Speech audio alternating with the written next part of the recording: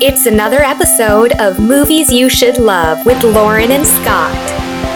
This is Movies You Should Love, a podcast where we look at some classic and contemporary movies and we kind of analyze them, pick them apart. We do get into some spoiler territory because we do kind of see ourselves as a more analytical podcast. We kind of see ourselves as, film school without the tuition. We both went to film school. We're both working in our own ways in the film industry, and we're here to kind of maybe bridge the gap between movies that you like and all those movies that you should love. You can find us on Facebook at facebook.com/moviesyoushould. You can follow us on Twitter at moviesyoushould, or find us on our website where you can find all of our other previous episodes at moviesyoushouldelove.com. Also, if you've been joining us for a couple episodes now, we would love for you to rate us on iTunes. Help us spread the word of what we're doing here. And this particular episode is we're looking at number 82 on AFI's Top 100 list, a silent film called Sunrise. A Tale of Two Humans. Yes. Is it two humans or two lovers? Sure, something like that. I think it's humans. Okay. But I don't know that for sure. That sounds pretentious enough. But before we get into that, Lauren, what have you been up to lately? Well, let's see. Lately, well, just like everyone else, I've had Hunger Games fever, Scott. Well, maybe not fever, but I have been holding off on reading the books and finally read them. And then this weekend, I went and actually saw the movie, which I know you also have gone here recently to see the movie. Yeah, so. Kelly and I went to the midnight showing, and that was a lot of fun. Going there with, you're filled in a room with so many nerds who are excited for the same thing you are. It's always a lot of fun. We actually sat down next to two people who were, costumed. One was dressed as Buttercup, the cat, who features very prominently in the film, as you remember. And the other one was dressed as Fire. The element Fire. The element Fire, which... Not a character, just the concept of fire. But it does play prominently. I'll go with it. I'll allow it. They were really friendly, nice girls, but it was just kind of funny when they started walking up the stairs. Kelly leans up, she goes, "Is that a cat? Is that a cat that's on fire?" Like me, I don't know what's about to happen. Nice. That's hilarious. Well, this is a new movie, so I don't want to get too spoilery on it for people. But just kind of my review of it, having both read the books, seen the movie, everything, I thought this was really quite good for a movie of the book. It both did some adaptation, as we talked about in our adaptation podcast, and it also did some direct translation of the book as well into the spots, and they kind of picked and chose carefully, I think, which areas they did some of that stuff with, and I thought overall it was pretty successful. Maybe my biggest gripe that I have with it is... Buy a tripod? Yeah. No, just some of the camera work in it. Kind of, especially towards the beginning of the movie. Yeah. There's one conversation in particular where they're out in the middle of a field and Gale and Katniss are kind of talking and like this handheld camera is like doing this funky stuff, and like half the time you're looking at the backs of people's heads and stuff, and it's focused on the mountains way beyond them. Yeah, and they're out of focus, and that was a really awkward scene to me, and I just never quite... The camera was just moving and shaky enough that you never quite got during the reaping, and even once you got to the Capitol, some of the stuff with like the dress, which was really big plot point in the books, you never quite got the focus on some of that kind of stuff that maybe you really needed. Yeah, and I do agree. I too really enjoyed the books and also really enjoyed the movie. I wonder, there's two parts of me.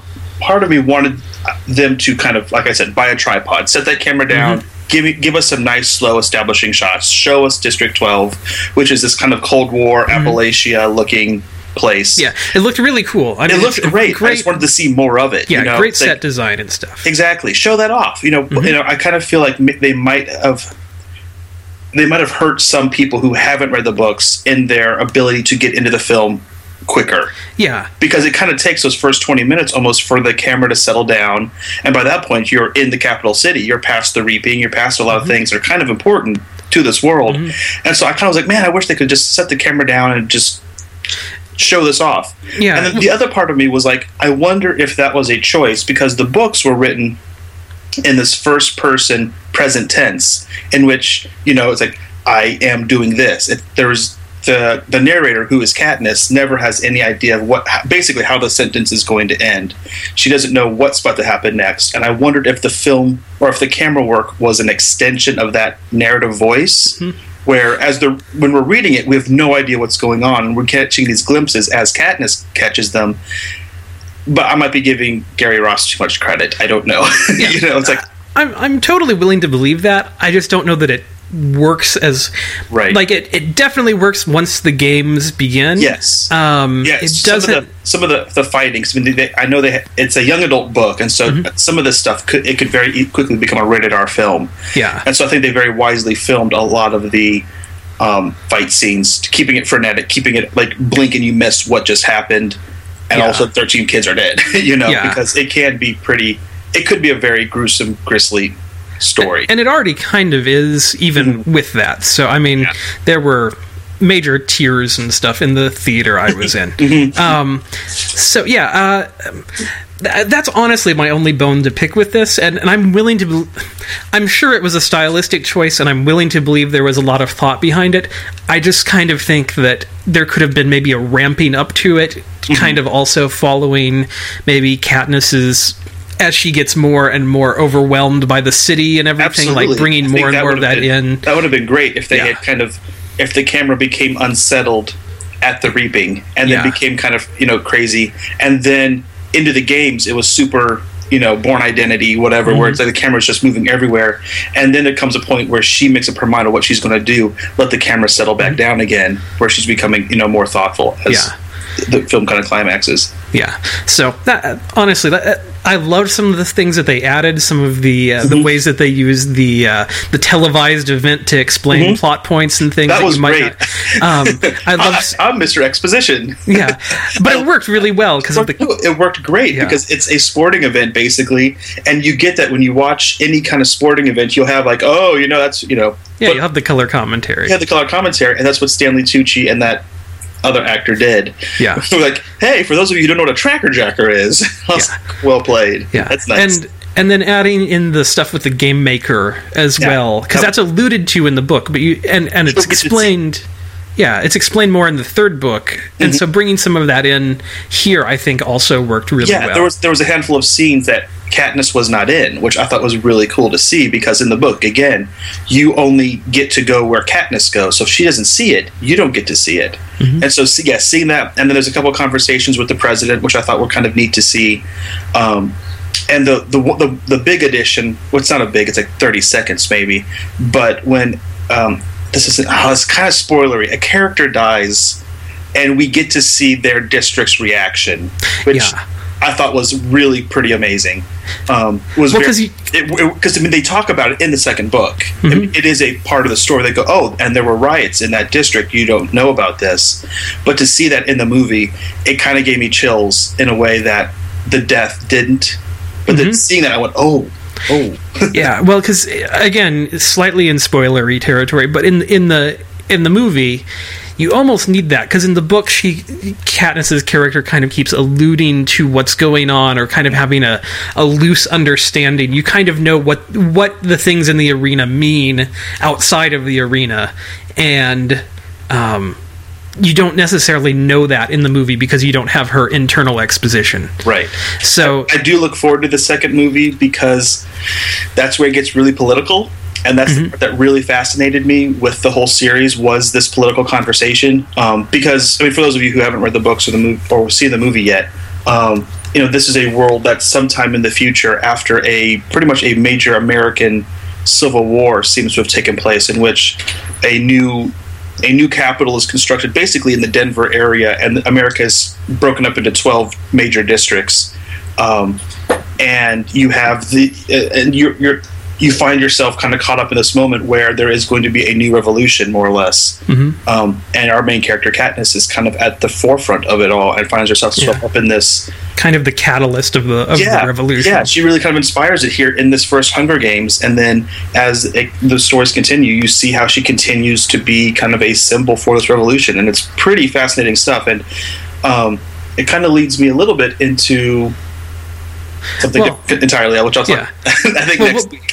Yeah, well, we'll jump into that next week here. But I was just going to say, just kind of my only caveats with this movie is it is a PG-13.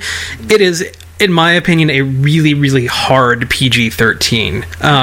Your younger kids don't necessarily need to see this movie because it has... It's pretty violent. It's really violent, and it's violence against children. Yeah. Which makes it incredibly...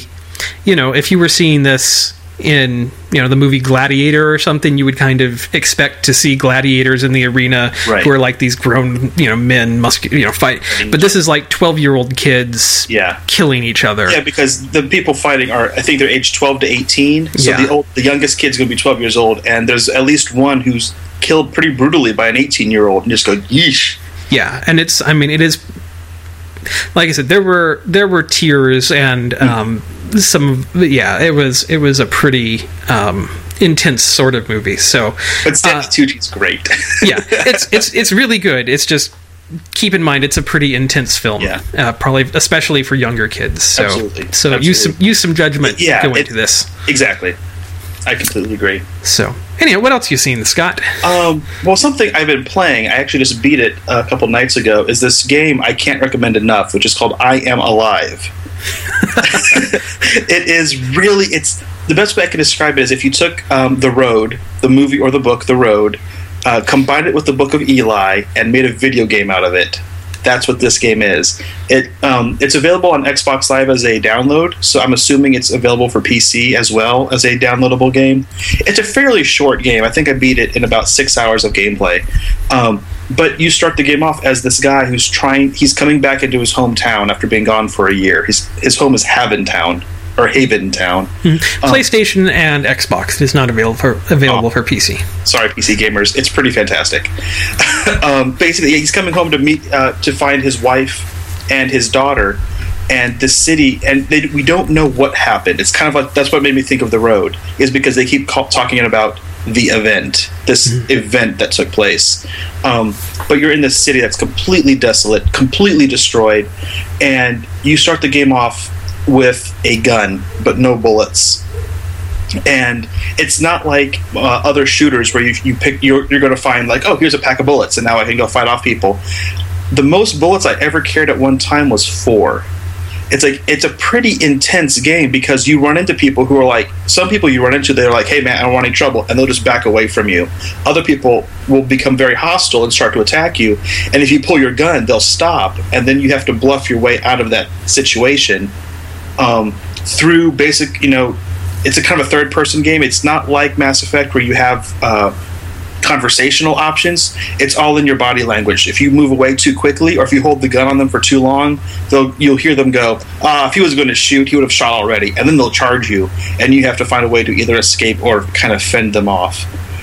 It's a very brutal game in that respect because you can't get shot and live. Basically, you get shot, you're dead. One shot. The game also incorporates this, like you have a health bar, but then you also have the more important bar is your stamina bar.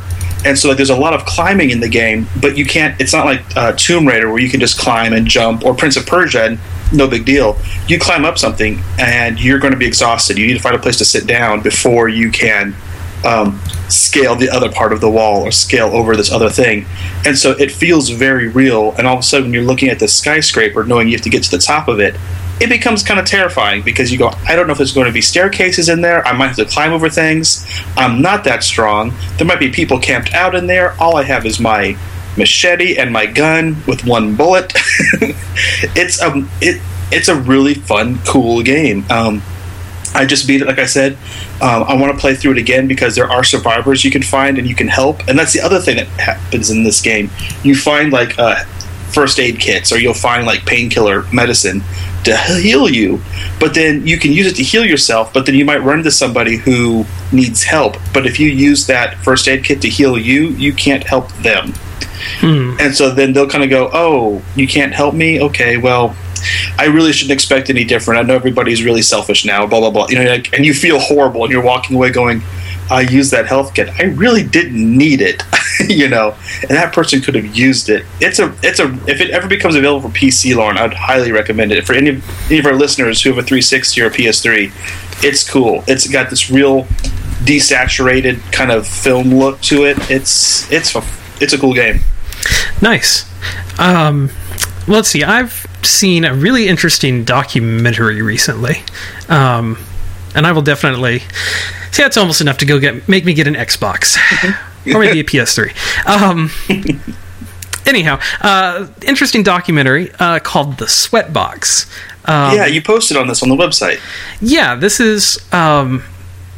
It's kind of a fun little story here with it. This is a documentary about the making of The Emperor's New Groove, the Disney cartoon that came out early 2000s sometime. Yes. It's a very interesting documentary because Disney never actually released it except for a very limited run for about a week at a film festival, so that it could be in contention for an Academy Award. Okay. Other than that, they've never put it out on DVD and have never made it available until a couple of weeks ago when a random kid somewhere, an animator or something like that, found a copy of it, a pre-release screener copy, and uploaded it to YouTube. Which I'm sure made Disney incredibly happy. Because they took it off. Because they took it off very quickly.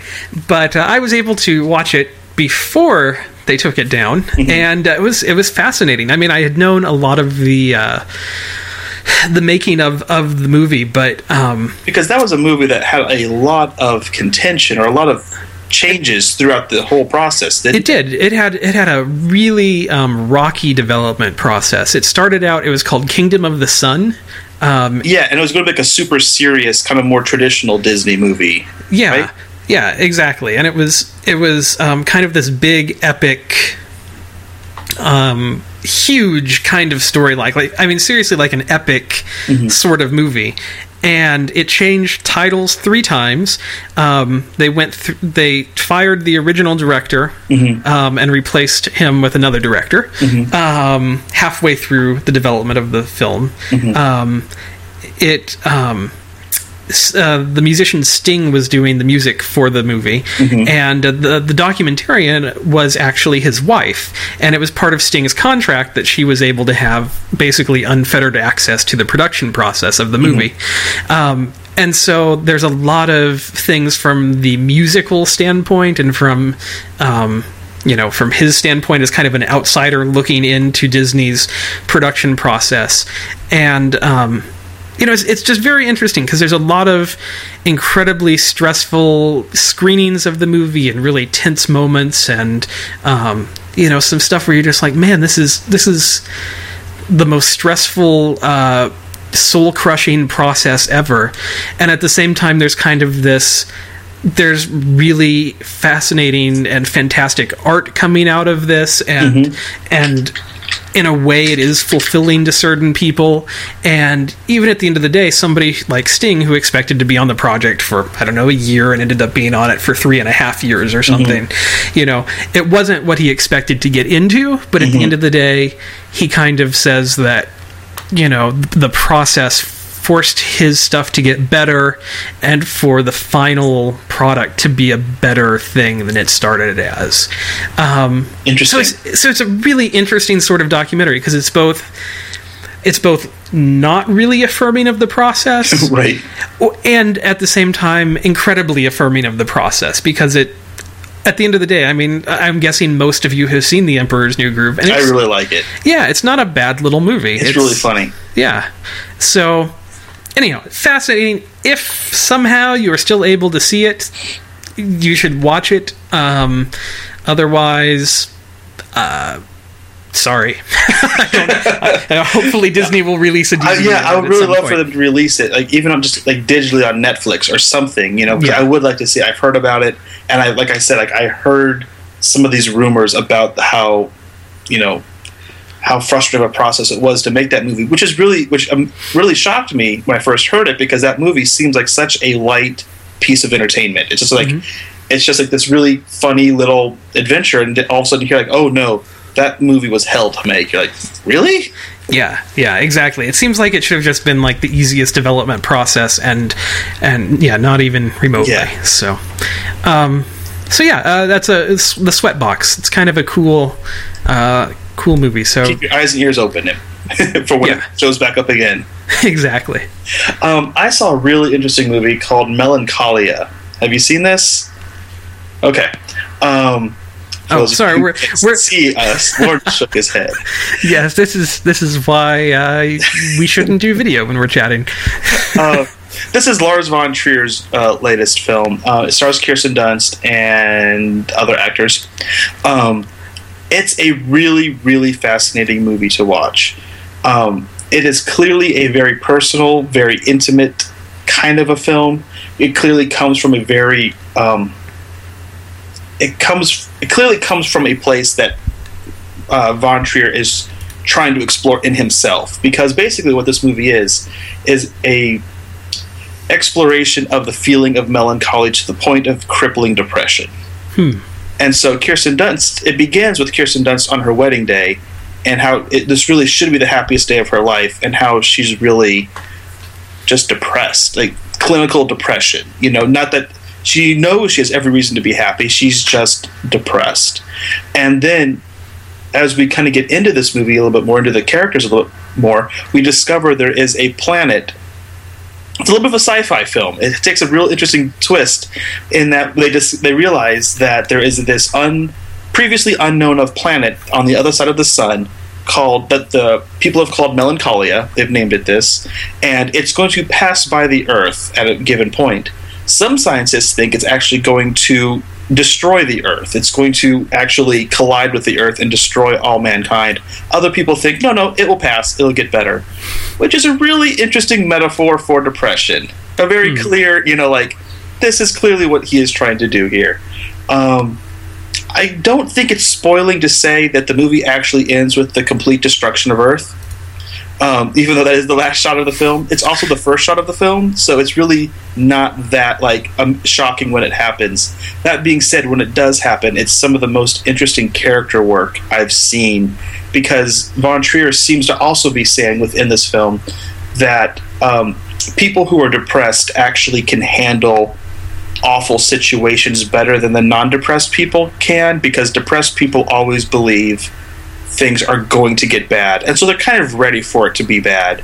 And so you see Kirsten Dunst actually, in an interesting way, she's completely unlikable in the film because she's just cripplingly depressed, just laying around, just kind of whining about things, and you're just like, get up, do something. It's kind of the reaction a lot of people have towards someone who is depressed, which is unfortunate. But once we discover that the planet is getting closer and it's probably going to destroy Earth, she steps up in a really interesting way to kind of not save her family, but help them through the process of realizing life sucks and then you die. And so the final shot of the film is really a pretty amazing shot that I was kind of blown away by, and I kind of watched it 2 or 3 times. And it's a shot I really can't describe, because it won't have the emotional impact of having sat through it for 2 hours and then seeing this kind of last moment. Really interesting photography, especially at the beginning of this film. It's not a movie I would necessarily recommend to everybody, because it's not a fun movie. Again, it's about depression and about a person who is depressed. And so it is a very slow, kind of quiet movie, but it has a lot of really great actors doing a lot of really great character work. And I really enjoyed it. That sounds really good. Yeah, I was kind of surprised. Lars von Trier is a director I have an interesting relationship with, because I either love his movies or I have vowed never to watch it. He released a movie called Antichrist that I've heard just enough of to know I will never watch it. But yet he also did a movie called Dogville, which I really quite liked. It was a really weird, interesting, experimental film that I really liked. He's an interesting guy. Yeah, very cool. So I guess the last movie that, strangely enough, both you and I watched here. Completely coincidentally, it sounds like. yeah, without any previous planning or anything. I can watch Robin Hood movies too. Robin and Marian. It's a it's got Sean Connery in it as Robin Hood, which is really enough reason alone for you to go out and watch this movie. But then it also has Audrey Hepburn in it. Yeah, and I didn't realize that she hadn't made a movie in 9 years when she made this movie. Mm-hmm. It was kind of hailed as her return to cinema after having basically kind of gone away for a little while to raise her family and do other things. But the movie I thought it was a really interesting kind of approach to the story in that basically the story of Robin Hood has already taken place. This is Robin Hood in his later years, which is interesting because, this movie, while kind of being a new chapter, more or less, also tells the exact same story almost all the other Robin Hood movies do. It's like he comes home from the Crusades, which is a kind of a staple of a lot of the movies, and he finds his kingdom, or not his kingdom, he finds his country in turmoil, and he steps up and kind of champions the men to fight back and to save the country, kind of a thing. Just with kind of a sly twist on everything, I would absolutely. say. Because instead of him kind of having to rally people and prove himself, people come to him and go, "You saved us once before. Why don't you lead us again?" And he's like, "Oh no, I'm done with that." And that is Scott's Sean Connery impersonation. It's the best, isn't it? You thought Sean Connery was here. No, but it's a lot of fun because it's him, and then it's like a really funny movie too, which I wasn't expecting. It's got a lot of really unexpected comedy that really kind of works. I think my favorite. I mean, I know you have a favorite. I love the little bit where he stands on John's back to get out of the dungeon. He's like chipping away at a stone, and he gets done pulling the stone out of the wall. All night to do. All night. So Little John is like bent over with Robin standing on him all night long, and he finally gets the stone out. And the door opens, and the guard's like, "The king will see you now." And all of their work was for nothing. It's almost a throwaway moment, except it's not. Yeah, well, it shows his character, but then also kind of shows the situation where it's like, yeah, he works really hard, and this still happens. Yeah. But my favorite part is like when he finally reunites with Marion, who in this film was really interesting. I thought she has kind of given up her court position or whatever position she had after Robin and her had their life. She's become a nun, and so he kind of meets her at this monastery, and he's going to take her away, and then like the king's men show up to kind of not kidnap them, but arrest them. And a soldier comes up to Robin, and he's kind of got Marion in his arms, and the soldier comes up, and Robin just like kicks him in the balls, and the guy falls over. It's almost like a moment out of Spaceballs, where the guy like he grabs his crotch, falls to his knees, falls over, and Sean Connery's just there like, nope. Just kind of walks away. It's like one of the funniest, most like I did not see that coming at all. Yeah, and we say this, and I don't know, maybe these moments of humor sound like they would detract from it. They don't. It's actually not a silly movie. It's not actually silly movie. It just has moments of really funny humor in it. Yeah, and because Robin at all. Yeah, because Robin is just a witty, funny fellow in general. He approaches life with kind of a humor to it, a gaiety. Yes, and no, and that's what kind of surprised me was how rooted I felt like it was in reality. Where some Robin Hood movies definitely go towards action or they go towards fantasy. This is kind of a Robin I could believe existed. It's like, this would be the story that actually happened, if you will. And that which is what made the comedy completely fit into it. Even though it is a drama, it has its action moments. Some of the fight choreography is a little hokey, but overall, I really enjoyed it. And it's like I'm glad I sat down and watched it. Yeah, this is there's a lot of Robin Hood movies. This is definitely in my top, probably in my top one of them. It's probably in my top 4 or 5 at least. It's very, very good, and I would highly recommend it to anyone who enjoys the genre.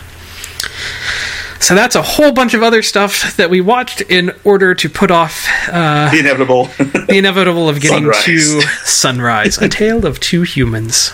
Or is it Lovers? I don't know. Which is number 82 on AFI's Top 100. A silent film from Days Gone By. I forgot to write down the year. Well, it was the first year of the Academy Awards when it came out, and this movie won 3 of them and was nominated for 4 total. So yeah, it It shared Best Picture with another film. They actually had two separate Best Picture categories. One was like Best Overall, and the other was like Best Technical and Creative or something like that. Yeah, it's a category that has never existed since. Yeah, pretty much. But the movie won for Best Actress, which is a little laughable today. Best Cinematography and Best Picture, and it was also nominated for Art Direction. And the year was 1927. Yes. And, that was 2 weeks before a little movie called The Jazz Singer came out, when this movie came out. And Scott just did jazz hands, but you couldn't see it because he was mimicking a silent film. Nobody was supposed to know about that. That was for me and you, Lauren. This is a well, I'm just going to start here. By today's standards, this is not a good movie. It's got an incredibly laughable plot. Yeah. Really, and over the top. It has the kind of plot that a music video has. You know, it's very simplified. It's very truncated, but just 90 minutes long. Yeah. And it's... That said, I think it's really, really hard to judge this movie by today's standards. I don't think that's really possible. Yeah, I don't think that's entirely a fair metric to put on this, because really both the language of cinema at the time was incredibly different than it is today, and the world was a different place at that time as well. I mean, this is a very... it's very rooted in kind of a...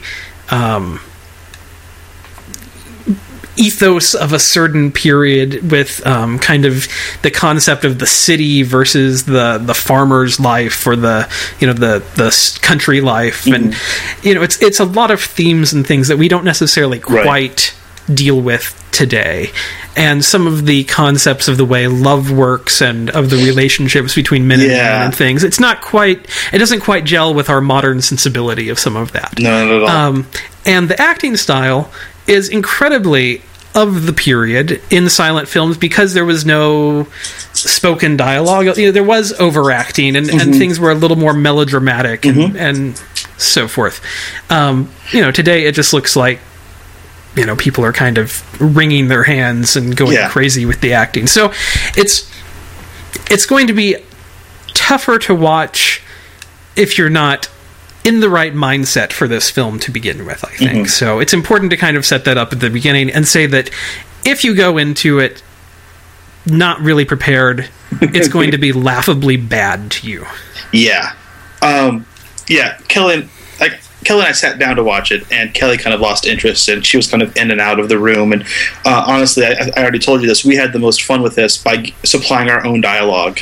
Just by almost like forgetting what the actual plot was for a moment and just kind of providing what we thought the characters should be saying. And it's fun for that. But yeah, the story, well, and we can kind of get into this part of it, which is, I don't think this is a story that is meant to be taken literally. Due to the fact that it's a silent film, they do at times, kind of do that cut to black, see the text on the screen so you see what they're saying. But as the movie goes on, you actually get fewer and fewer of those. And so it's more, I think one reviewer said it was lyrical. It's like it almost seems like more of a poem, which is really the way I have to look at it in order to enjoy the story, is that I'm not supposed to think this is a literal series of events. This is an exploration of love, and what love can triumph over temptation or hardship or whatever, and how they lived happily ever after, because that's how a song or a poem is supposed to end. Yeah, I would completely, and I think you can see that. Just based on the title, Sunrise, A Tale of Two Humans, and then the characters are none of the characters have names. It's always like a man, a woman. It's like it's the man, the girl, the temptress or something like that. She's got a really funny name. It's like, it's not the temptress. It's like the raggedy city woman or something weird like that. Yeah, everybody has kind of an archetypical sort of name applied to them. Yeah. So it is intended, I think, to be very thematic, and as you said, I think a visual poem might be the best interpretation of what this movie is trying to be. So yes, it does set out to be a bit pretentious, if you will. Here's the cast list: the man, the wife, the woman from the city, the maid, the photographer, the barber, the manicure girl, the obtrusive gentleman, the obliging gentleman. And so these are the character names. I mean, they definitely set off as, types of people more than actual people, it seems. Right. So, with that said,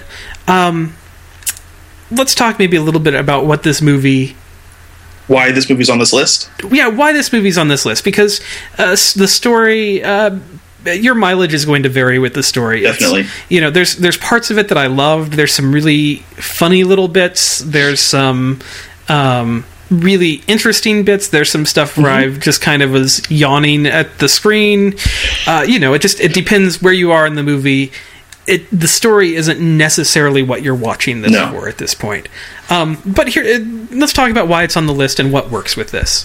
Because obviously, to at least Hollywood at the time, this was something incredibly worthwhile of winning major awards, and even today it's still on this list of the best movies ever. So all right, well, you want to take it from here? I think this is kind of, I don't know, I feel like you have a better grasp on some of this than I do, because this really is a technical masterpiece when it comes to the film making itself. Yes, that's kind of what I was going to say with it. This movie, because it is a silent film. Well, first off, let's start with the soundtrack to this movie. Okay. Technically, this is a silent movie. Right. But that said, it was released to theaters that had the technology, which was not a lot of them, but theaters maybe in big cities. It would come with basically like a phonograph record of a soundtrack for the movie. And this was the first time that had happened. Yeah, from my understanding, from what I read, so or one of the very first, if not the first. I mean, this was very cutting edge technology at the time. So the soundtrack had a pre-recorded musical score, so you didn't necessarily have to have like the piano or organ player in the theater actually play it along with the movie. But also had crowd noises in it too, and then it added crowd noises, automobile noises, sound effects, and that kind of thing. There was no dialogue spoken because they couldn't. The technology wasn't quite there to actually match the dialogue with the sound effects and the crowd noises aren't synced up with anything necessarily. It's like, they're in the city, and so you can kind of hear some cars, you can hear people talking, but it's not like someone shuts the door and you hear the door bang. Right. It's more ambiance kind of thing. Yes. So that's a pretty cool thing. You can watch the movie a couple of ways on the DVD that you'll get if you get this. It has completely silently, or it has this soundtrack, so you can kind of get the different experiences that different audiences might have had at the time. So that's kind of just a cool beginning of the technical stuff with this. But moving on, the director F.W. Murnau, who was a German filmmaker, who probably most of you will know the most from his movie Nosferatu, which is kind of the granddaddy of all Dracula movies. Or and a fun movie that was made about Nosferatu called Shadow of the Vampire, which has like Cary Elwes in it and Willem Dafoe, and it's about the making of it, but also in a fantasy world where the vampire was a real vampire. That's in our other suggestions. We'll mention that again here at some point. But that's... I think John Malkovich plays Murnau or something. It's But I mean, Nosferatu is truly it's still a very terrifying movie in its own way. It has some of the flaws of silent films but it also has just some truly creepy moments. Absolutely. Still, it's a very successful sort of movie. And then he also made a movie called The Last Laugh, which had no dialogue in it whatsoever. So none of those little interstitial screens that had like... You could tell he did not like doing it. Because like I said, you get fewer and fewer as the movie goes along. Yeah. So he was pioneering kind of this visual storytelling where he was really using visuals to tell his story. And so that's a pretty cool thing. And he finally came to Hollywood, moved from Germany to Hollywood, and this was his first studio picture. And he took the budget that Hollywood gave him and put it into the technical aspects of making this movie. So it doesn't really sound like much, but basically at that time, cameras didn't move very much. Today we get stuff where you can fly through keyholes and that kind of thing. We have really, really amazing camera movement today. We have tiny cameras people can put on their heads. Yeah. At the time, though, a camera either had a camera operator attached to it who was maybe actually cranking it to move the film through it. So you had to move, an entire bulky camera plus a camera operator. Or, if they did have better cameras that came along, you still, they got bigger and stuff as you added things to them. And so that was a very difficult thing to do, to move a camera around. And then, as soon as the jazz singer hit, you had the invention of sound coming into movies, which suddenly turned. Well, the cameras were really loud. There had been no reason to make them quiet up till this point, and the technology didn't exist to make them quiet. So to record sound with a movie, you actually had to put the camera basically in a separate room, which seems counterproductive to filming something. So there were all kinds of techniques for hiding cameras and putting them in soundproof rooms with glass to shoot through, or whatever the case was. And so, if your camera's in another room basically from where you're filming, obviously you're not going to be moving that camera around because you basically only have the one shot that you've set up. Right. So before this movie. And if everybody, sorry, not to interrupt you, but if anybody wants a great visual of what this looks like, watch Singing in the Rain. There's a really great sequence that involves filming and sound and all of these things. It's really interesting. Exactly. Basically, the 2 weeks after this movie came out, removed all ability to move your camera again. So this movie exists in this really, really small sliver of time where the budget was there to do amazing things with the camera and to do storytelling with it. So there are shots in this movie that are almost impossible to film, especially using practical effects. There's stuff where the camera is flying. A lot of people talk about that in their reviews from the period and stuff, who are talking about how there's an early scene that takes place in the swamp, and it looks like a very real swamp, but once you get into how they made that moment, it's on a set. And the camera is on ropes or wires, and it's basically flying over the swamp, and it's a really smooth motion, and it's not something you expect to see in a 1927 movie. Well, and there's set elements, there's a fake moon that it has to fly behind, and it's very complicated filming. Right. If you want. Probably the best way to watch this movie is to get the DVD and turn the commentary track on, because you will find out so many interesting things about kind of the history and the making of this, because that's really where this movie gets really interesting. They also did things with this movie. They were doing superimposition kind of shots. There's some cool stuff that happens in that. Yeah, where there's kind of these ghostly women who show up. Either as to tempt or to kind of remind our main characters of something or to represent something, and it's really phenomenal because that was all done in camera. Yeah, and those, just watching it even without knowing how they did it, those were still some of my favorite moments in the film because they really, really worked. And they surprised me. I did not expect that. I went, oh, wow. We're definitely doing something new here. Yeah, and there's other shots where they'll have 6 things going on the screen at once. You might be going into the city and you'll see a train, and you'll see people walking and cars driving. It's like a collage of moving things. And it's stuff that you've seen in other movies since then, a lot of.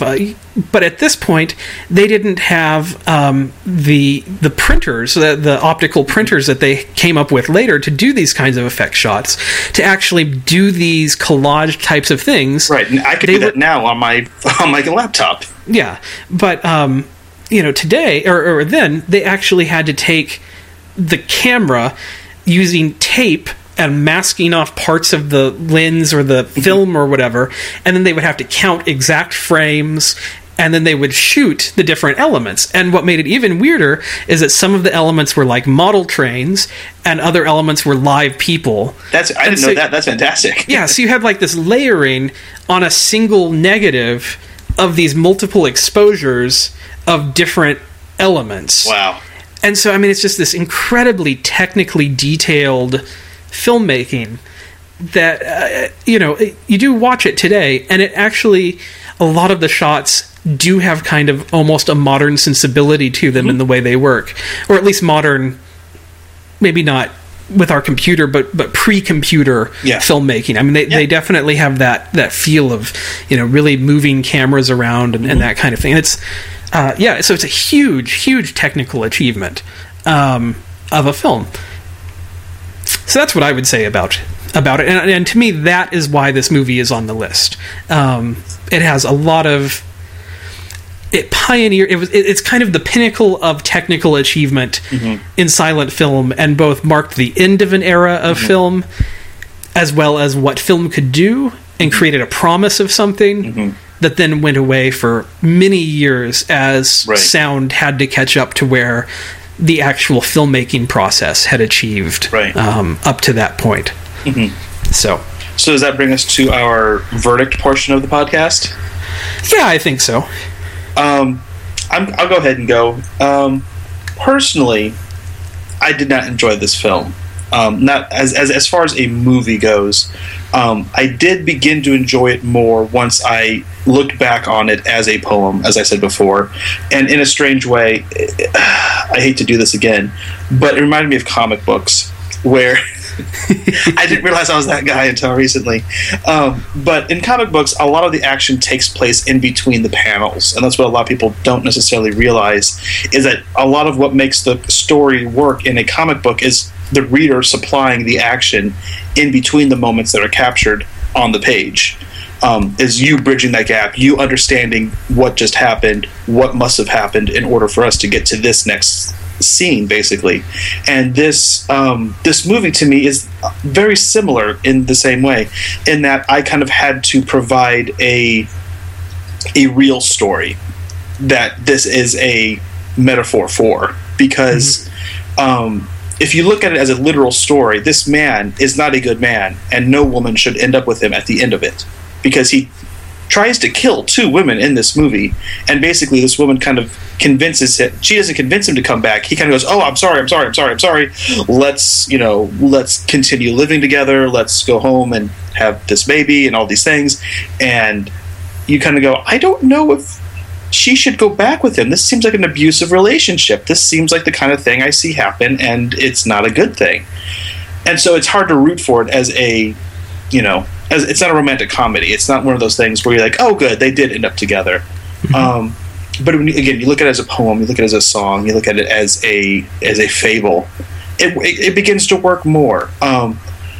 It's not a movie I would say you need to go rush out and go watch right now. I think if you're interested in the history of film, this is a great movie to watch. But as a good way to spend 90 minutes, no. I feel like there's really not enough story here to justify its length. Even though there are some cool sequences, there's some funny moments in it. There's one that I think I'm going to share on the website that was probably my favorite scene. It was this big dance scene, and there's this woman whose dress won't stay on, and this man's trying to help her with it, and she doesn't realize it. It keeps slipping, and he's helping it. Finally, he gives up, and he's like, fine, it's kind of rigged.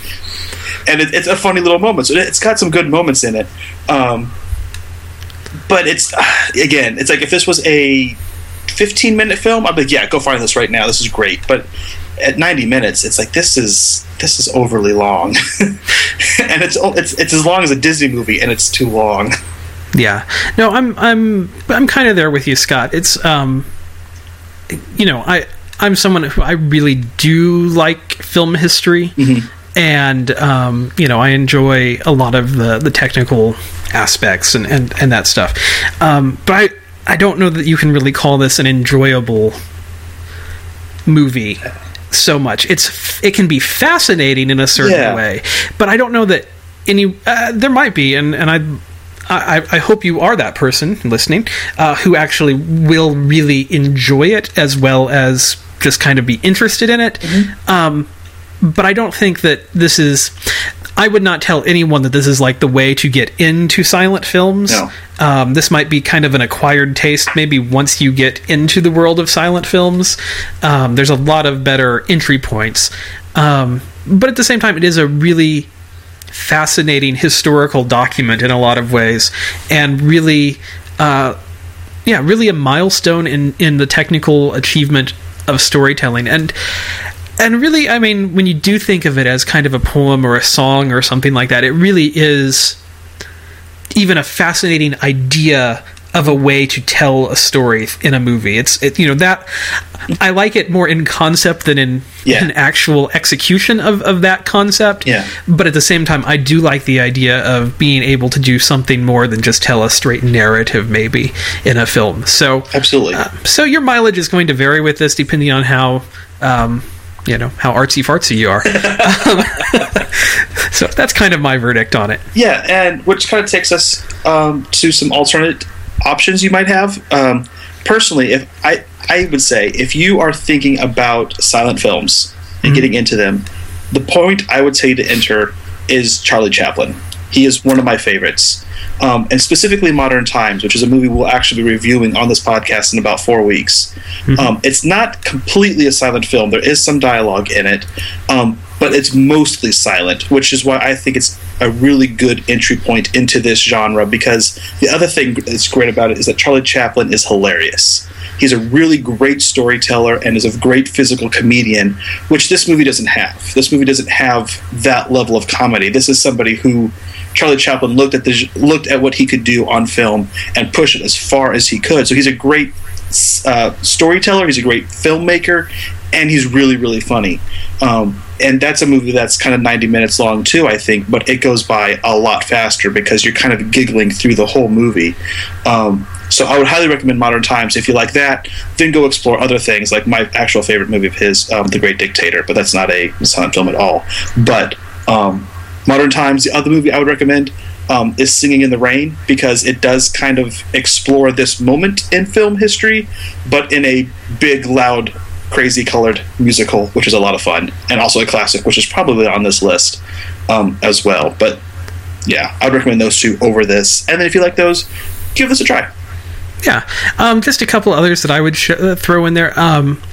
My personal favorite silent film, kind of overall, is called The Passion of Joan of Arc. It's in its own way, it's very kind of more of a poem than a full-on narrative, but I think it's much more powerful than this movie is, and very